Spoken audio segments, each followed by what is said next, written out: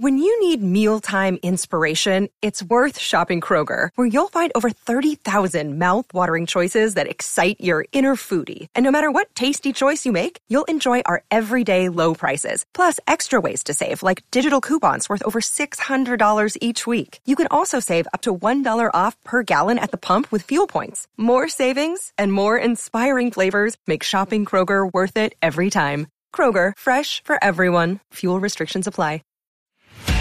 Football Social Daily, your daily Premier League podcast.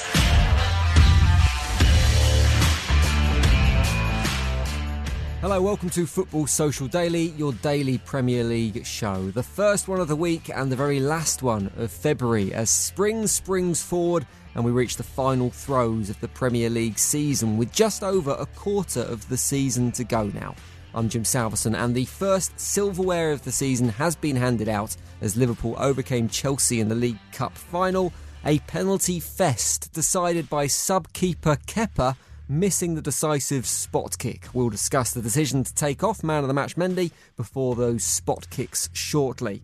We'll also talk about football's reaction to the crisis in Ukraine. It might feel like small potatoes compared to everything else at stake at the moment, but the current invasion of the sovereign state is causing some concern for Chelsea fans about the future of their club, and there are questions over FIFA's action, or complete lack of action, against Russia too. And finally, the English FA have stepped up to the plate with their decision of what will happen if England were to face Russia in the future as well. We'll talk about that on the podcast in a bit, and we're going to kick off this week with a bit of a Monday moan as well as we decide who should get in the sea from the weekend's football action. And to do all that, we've got Marley Anderson and Noel McCall in the studio. How you doing, boys? Very good, Jim. Morning, Marley. Morning, Jim. Morning. Morning. Right, let's start with the Carabao Cup final. And unusually, the one talking point from the game came at the end of the night. So we're going to start at the end because after a 0-0, after extra time, etc., Thomas Tuchel made the call to replace Mendy, who had probably arguably been the man of the match for Chelsea,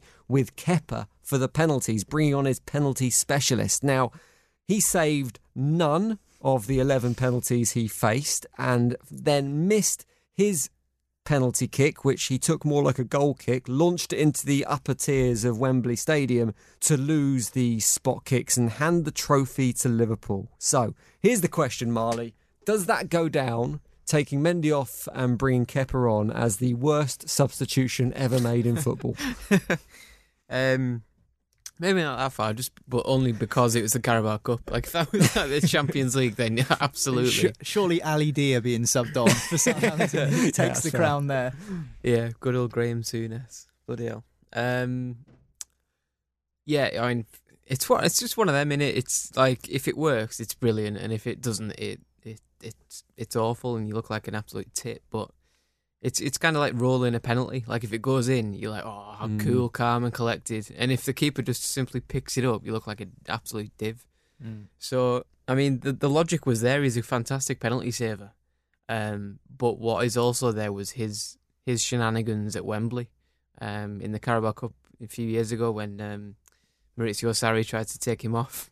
He didn't fancy it. He refused to come off and all the rest of it. And the ego and the occasion just sort of got to him, I think. And as soon as Kelleher absolutely whipped probably the best penalty I've ever seen a goalkeeper take into the top corner, I thought, oh no, it's just got it written all over it, hasn't it, that Kepa's the man who's gonna either blaze it wide or the goalie's got to save it. And that's how it happened. I did see a funny video this morning. I was on the train on the way in, and it was a picture of the Liverpool fans behind the goal, a video of the Liverpool fans behind the goal, and they were all celebrating as the penalty was missed. But the best part of the penalty being missed and the limbs going everywhere was the ball just sailing into them in the crowd, and it literally landed about 25 rows back because he hit it that hard and that high. But yeah, shocking way to lose a penalty shootout. There was logic in it, I guess, now. I mean, Tuchel did the same thing in the UEFA Super Cup against Villarreal, and they ended up winning that. So could you understand the decision, even if it didn't work? Or when you've got a goalkeeper that has played so well as Mendy did in that game, do you just go, look, I've got faith in you, you're on form? I think that's it, Jim. I think that's the key situation here. And as Marley says, Thomas Tuchel's an absolute genius if it pays off, but he's a fool if it doesn't. And sadly, he falls into the category of the latter, looking like a fool. And you're right, statistically, it makes sense, and it's something he's done before. So if you look at the stats here, 94% of shots taken against Mendy from the penalty spot have gone in, so 30 goals in 32 attempts. As for Kepa, only 71% of people have scored past him from the penalty spot, 17 goals in 24 attempts. So in terms of the statistics, the logic suggests it wouldn't be a bad choice. But you're right. He should have saved 3 penalties. He should have saved 3 penalties. But when you think about this in terms of what you've just said, Mendy was arguably the best player in the game up to that point. He's had a fantastic 18 months or so since he's joined Chelsea. He kind of deserves it, doesn't he? When you've played that well, he deserves his chance to be the hero to a certain extent. I suppose, but it's also the psychological element of it as well, isn't it? It's, you've had a good game, and then the keeper coming on to replace you. I think because it's such a specialist position as well, you can send one of your substitutes down the touchline to do a few stretches, warm up. Yeah. With a goalkeeper, it's a totally different skill. Trying to get warmed up and stuff. You don't send goalkeepers running up and down the touchline to do their stretches and do their jogging and stuff. You kind of have to test them, get their hands warm, get their limbs loose, because it's a different position. And I do think that there's an element to that. I just think psychologically it's tough for someone, especially like Kepa, who's got this history at Wembley, like Maurizio Sarri, like Marley says about Maurizio Sarri, who, by the way, is probably... You called me Maurizio Sarri then. I was going to say, he's got a cigarette hanging out the corner of his mouth as we speak. But no, with their whole history of that with Kepa and Maurizio Sarri from before, I think it all played into the narrative. And all in all, even though it was a disappointing moment for Kepa and for Tuchel and for Chelsea, and probably for Mendy too, with the way he got taken off, I think it's why we love football, isn't it? The narrative of it gets to the goalkeepers, one of them smashes it in, and the person who was brought on to save penalties doesn't save any, and balloons his shot under, completely out of Wembley. It's part of the narrative of it. So yeah, I think it's a tough one. I think it's harsh to point at Tuchel and say that he's an idiot for doing it, because the statistics suggest, and he will know from training, that Kepa was a better saver of penalties, but it backfired. So I think the psychology of it was all right. Like, I think the psychological factor of Liverpool facing a goalkeeper who's just been brought on, like, they know he's good at penalty saving, and like, so it could have like, the logic was there that it could have easily worked in Chelsea's favour, but he just didn't get anywhere near any of the penalties. And I just think psychologically, from Kepa's perspective, I think that's why he bottled it. Because he did, didn't he? He bottled it. He did. He choked and smashed his penalty over. The pressure is massively on when you've come on as a specialist keeper and you've let in 10 penalties in a row. At the Liverpool end as well. Yeah, suddenly the pressure is massively on you in that scenario. But he should have started the game though as well, Kepa. He was a goalie all the way through it. You've seen it with Kelleher at Liverpool. I was surprised. I was playing football, so I didn't see the lineups come out. But when I turned it on, when I got in, it was I think they rolled it back, and I was like, "Is that Mendy in goal?" It's like, yeah, and I was like, "Oh Christ!" Yeah. I just think expected Kepa to start. That's all. Yeah, I agree. We saw it in the Europa League final last season with Manchester United and Villarreal when it went to the goalkeepers, and David De Gea didn't save any penalties and then missed his. And the question marks were over David De Gea's Spanish keepers, man. Record of saving penalties was very, very poor, which it has been over the years, and he's saved a couple actually since that moment, which is good for him in terms of redemption. But it's one of those where it's a specialist position being a goalkeeper, and it's the hero or zero, isn't it? And unfortunately for Chelsea, they were zero. Usual narrative after this game. Liverpool fans saying how significant it is they've got silverware. Chelsea fans saying it's only the Carabao Cup, we don't care. It happens every time there is a League Cup final. But I guess, will Thomas Tuchel take some positives from how they went toe-to-toe with Liverpool in this Marley? Because they did match them right the way through. It was a really close game. And Chelsea have been off the pace this season. They haven't performed as expected. But here they are playing Liverpool, who are one of the best teams in the Premier League. And they're taking it right to the line, and it was luck at the end of the day that saw them lose it. Yeah, I thought the performance was good. I expected it to be a bit of a procession really for Liverpool, just because Liverpool are playing so well and Chelsea are struggling a little bit at the minute. They've had a couple of decent results lately, but not, they're not playing in anywhere near the same league as Liverpool really. So I expected Liverpool to dominate the game and it just be a matter of time before they broke the deadlock. But it was probably the best 0-0 you could ever wish to see. It was a brilliant game, proper high quality. Chelsea were in it. I remember when Chelsea played Man City earlier in the season, and they put 10 behind the ball and played like everyone else does against Man City, and it really wound everyone up because they had the talent to go toe to toe with a club like Man City, and it was nice to see them actually try and go toe to toe a little bit with Liverpool. And the game was like swinging. The momentum was with Liverpool, then with Chelsea at first. Then Liverpool had a half an hour spell, probably 20 minutes towards the end of the first half.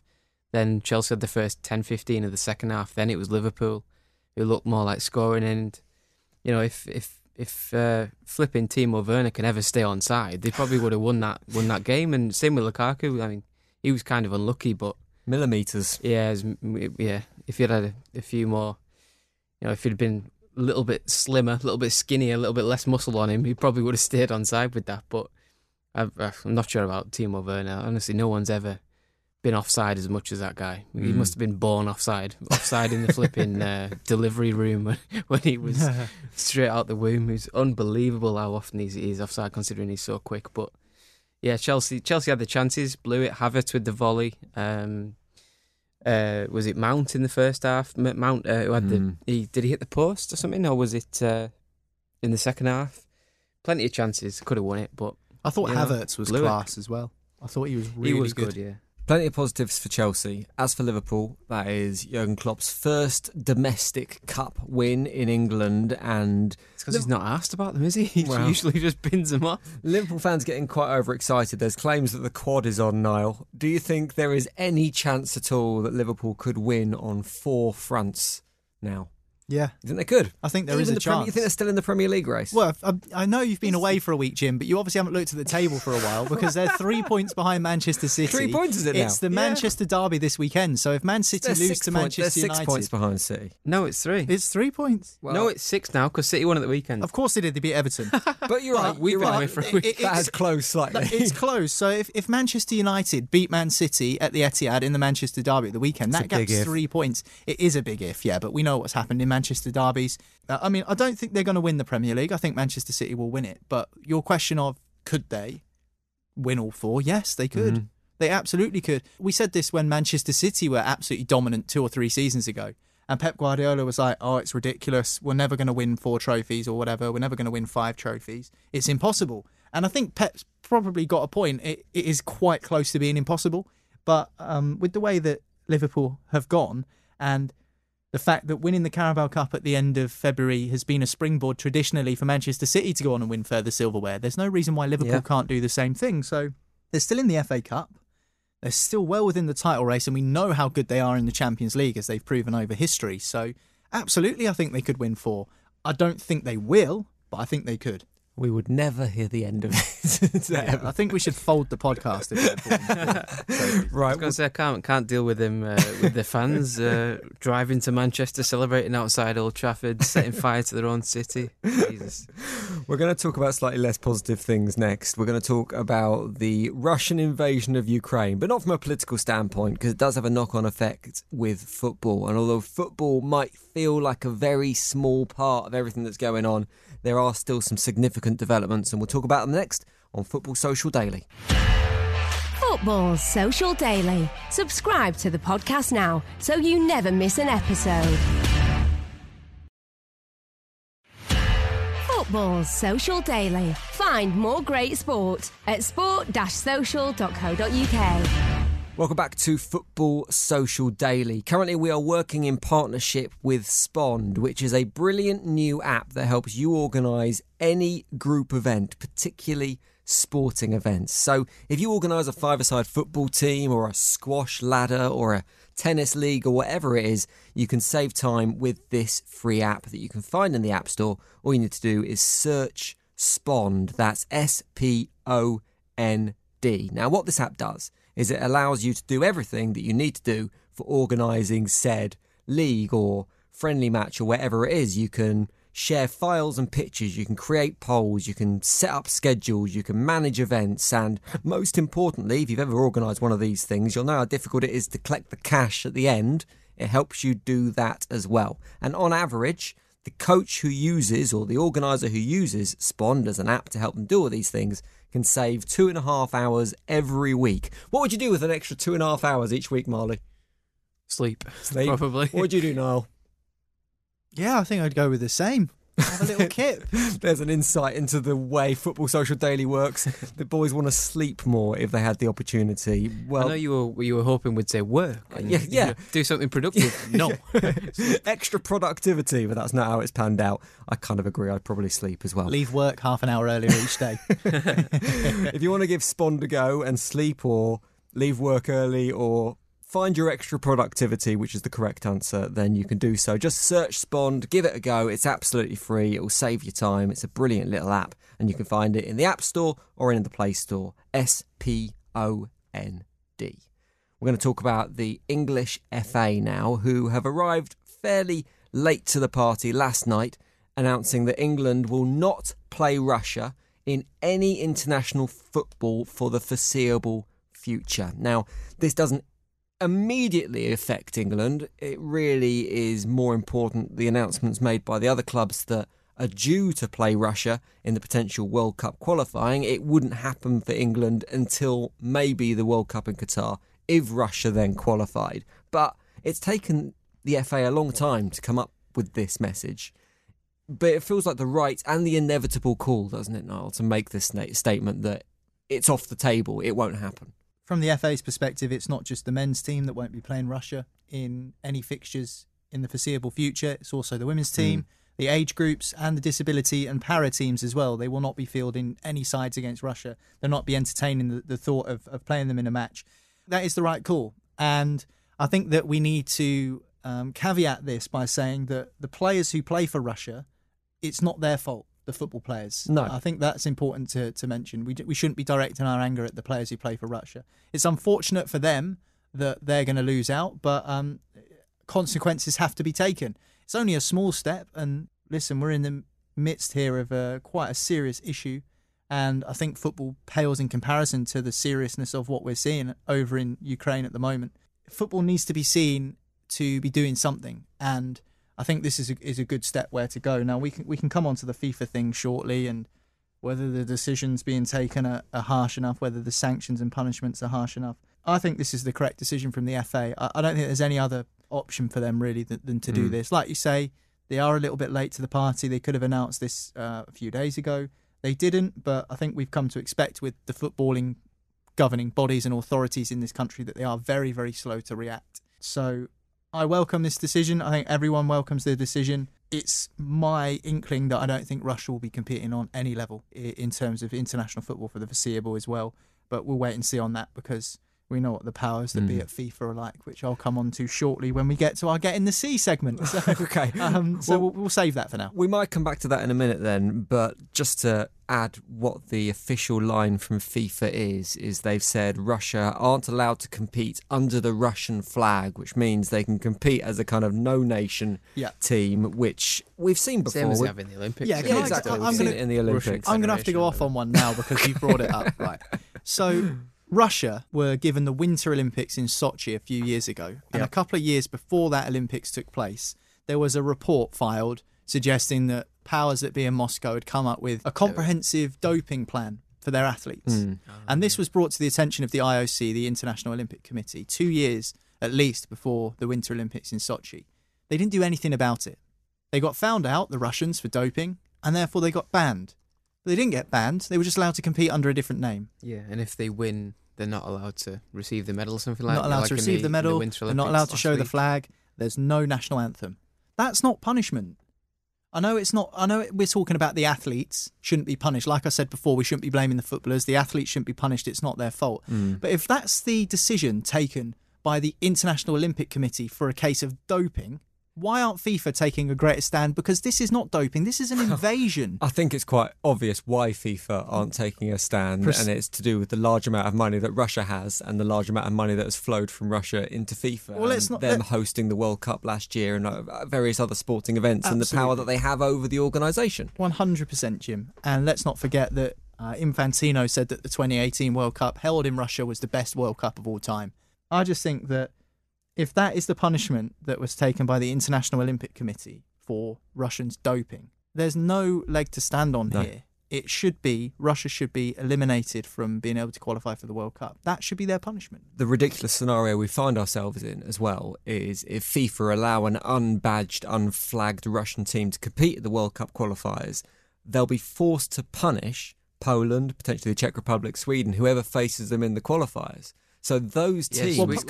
Sweden have got them in a World Cup playoff. So Sweden have refused to play them as well. So if they refuse to play those fixtures, it will be them that is expelled from the competition, rather than the country who is... Sweden have said, we will...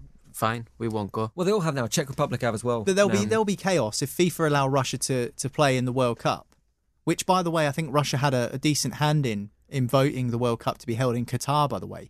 I think that it's all interlinked, and we can talk about the politics and the kind of the underhandedness of how FIFA conducts their business, but Marley's right, all of these countries, I think that they're doing the right thing by saying we'll happily not qualify for the World Cup to stand up for what is right on a human level.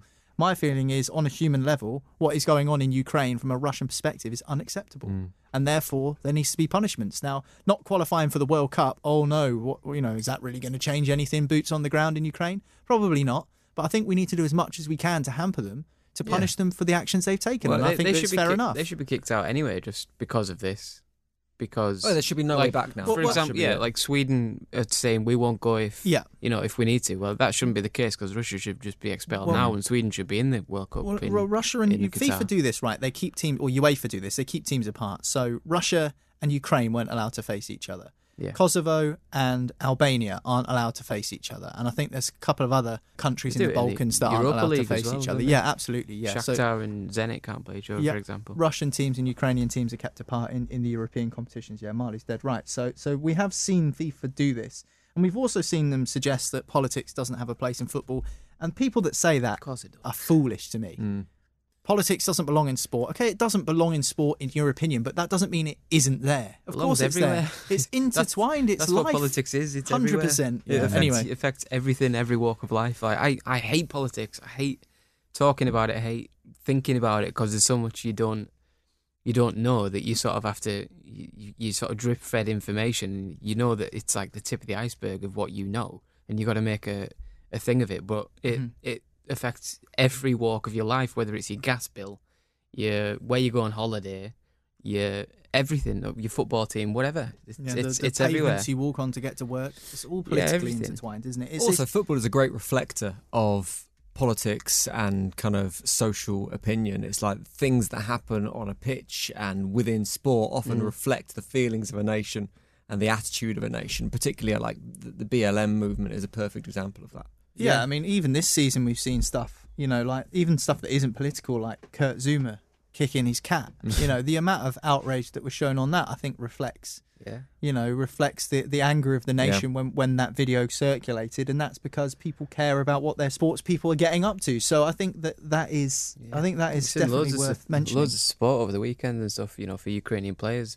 Zinchenko and Mikolenko for City and Everton the weekend, hugging and stuff before the game, and a massive round of applause, and Ukrainian flags everywhere in every stadium. Yeah. I seen a clip this morning of Benfica. Roman Yaremchuk came on.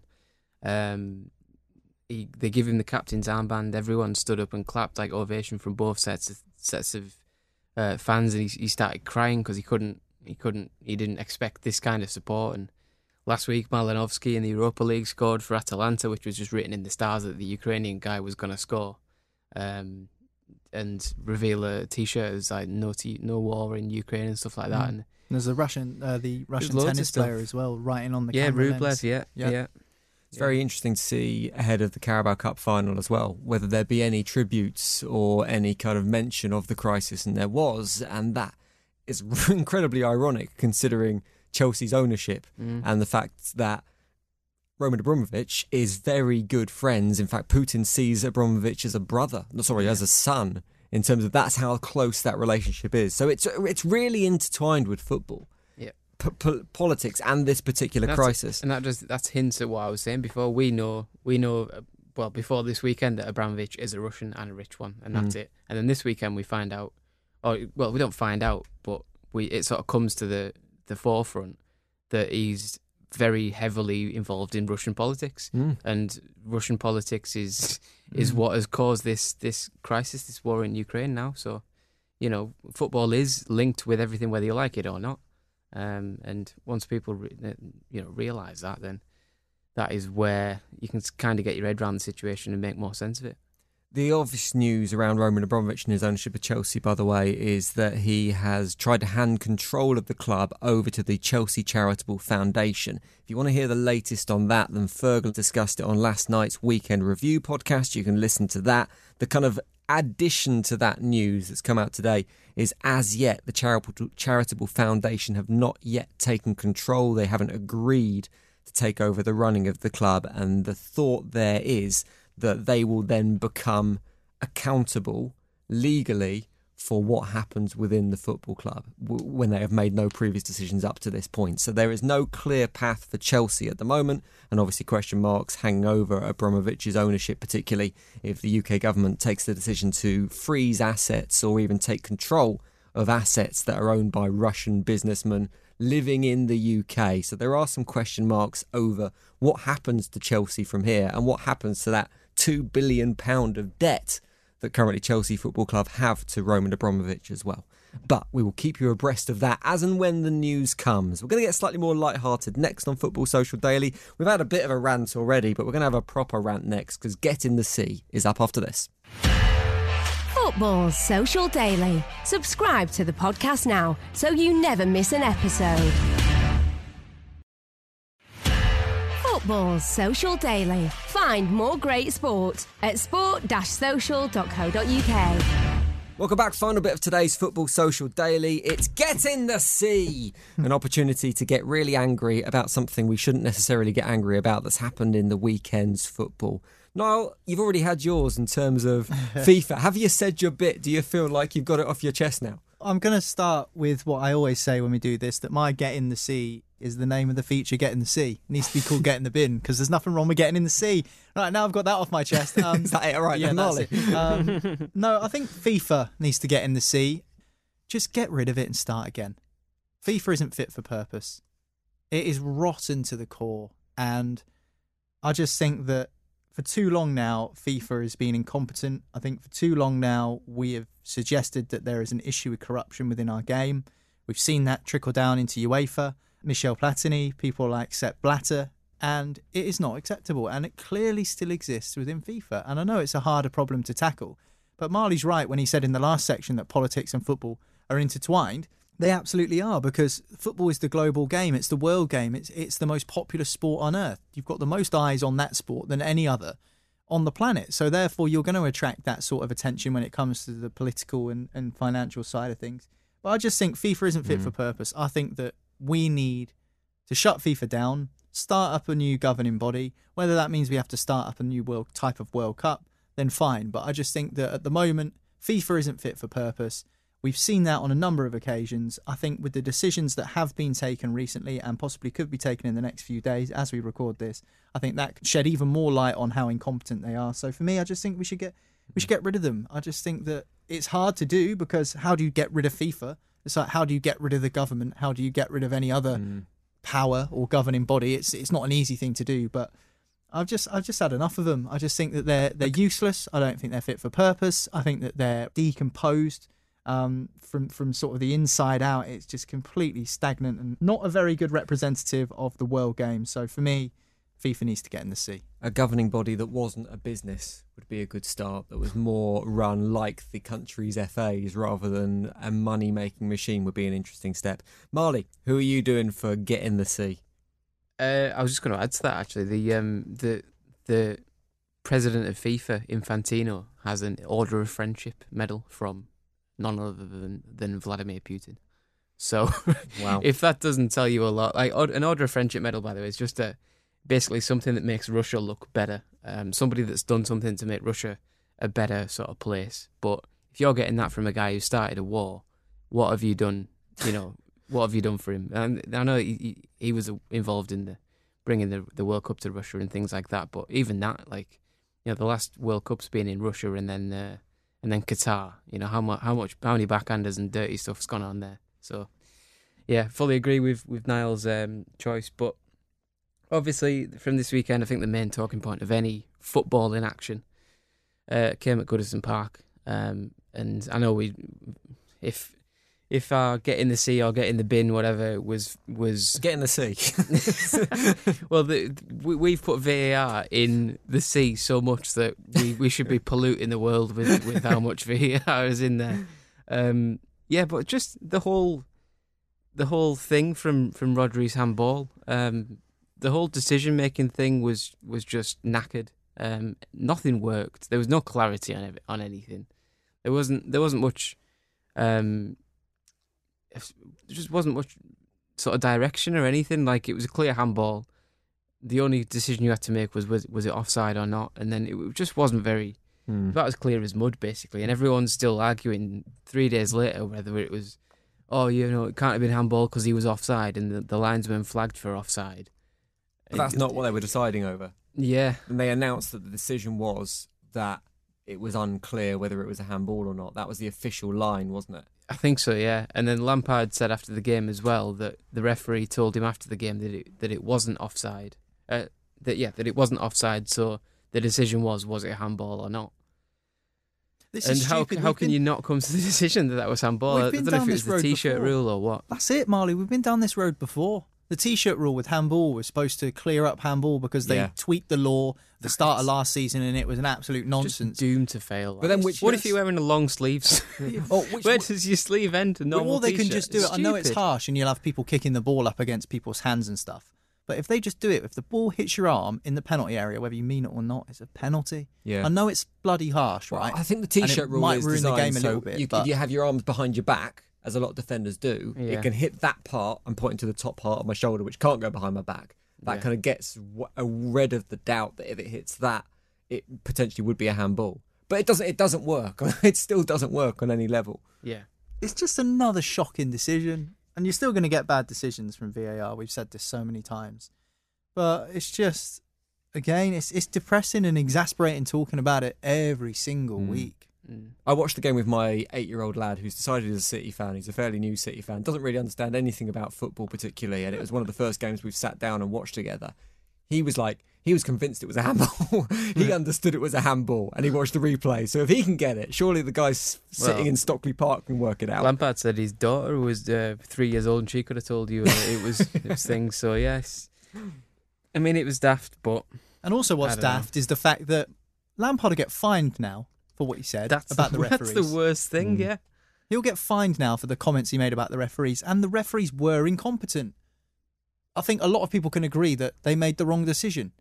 Now, that offside element to it is in there, and there were probably City fans screaming at the podcast saying it was offside anyway, it doesn't matter, but at the end of the day, it wasn't offside because they moved on and focused on the handball, and... Even if it was offside and they glossed over that, then there's another incompetent decision to add to the collection. So I just think that the fact that Lampard now will get a letter from the FA saying you've been fined for breach of rule, whatever, for your comments after the game against Manchester City about the referee and the officials, that's poor.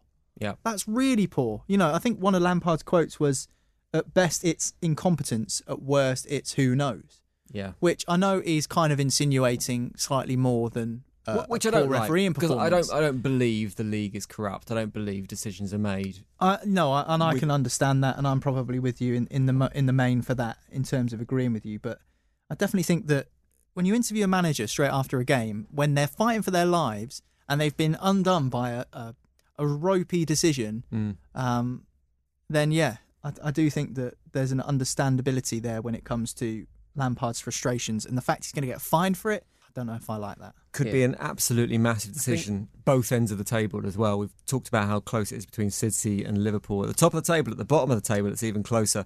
Everton now just 1 point above Burnley in those potential relegation zones, and the other team that are in trouble just above Everton, another point above them, so 2 points off the relegation zone, are Leeds United, who have parted company with their manager, Marcelo Bielsa, and that is my get in the sea today. Not the sacking of Marcelo Bielsa, but the over-the-top praise of Bielsa. Now his reign at Leeds United had finished.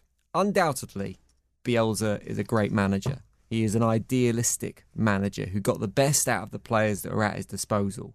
But he was ultimately a manager who came unstuck by his inflexibility about the way he wanted to play football. Yeah, he was unlucky with injuries, but I think there is another manager who would look at the injuries and the lack of depth and probably could have got better results than Marcelo Bielsa has, particularly over the last couple of games. And I think the reaction to his sacking has come close to fetishization, and the talk of a permanent tribute to him at Ellen Road is just absolute madness and potentially an insult to Leeds managers who have actually done more and achieved more than just winning the championship and living in a 2 up, 2 down on a back street of Leeds somewhere. He's a good man. He's done a lot for the club. He's done a lot for the city. His work for charity and his work in the community at Leeds has been outstanding and probably should be a blueprint to other managers who take control of clubs and look what they can offer back. But I think, in my opinion, if you fast forward 30 years, Bielsa's time at Leeds, the 3.5 years he spent there, will be no more than a footnote. And I think the way that Leeds fans and football fans in general... I think that's well harsh. That's harsh. No more than a footnote for Leeds, or no more than a footnote in the Premier League? No more than a footnote for Leeds. That's harsh. No, I don't agree with that. I'd agree with you if you said no more than a footnote in terms of the Premier League, because let's be honest here. He got Leeds promoted. They love him. There's murals there. He's been brilliant in the community. Remember how bad Leeds were when he came in. They were insane. They were shocking. Yeah. They were absolute. I think that the credibility that he has with Leeds fans, I totally understand it. However, in the Premier League, he's come up to the Premier League and he's not achieved what people thought he would achieve in the Premier League. But then again, he's probably overachieved with the players that Leeds have got, like Marley says. 100%. So in terms of the Premier League, he'd be a footnote, but not for Leeds United. He's a hero there, and understandably so. But do you think he will be classed in the same way in 20 years' time? No, because he never has been. I mean, he's a very good coach, but he's never managed at an elite level, has he? Really? I mean, he's managed a couple of French clubs. He's managed in Newell's Old Boys in Argentina. Leeds United's probably the biggest club in terms of a global stature that he's ever managed, and I think that is just kind of the way his career has progressed. I don't think there's anything against him, but I don't think we'll see him. I'd say it's between Bilbao and Marseille, to be honest. Marseille are a big club as well, of course. Yeah, I mean, but I just think in general with Bielsa, he's done a very good job at Leeds.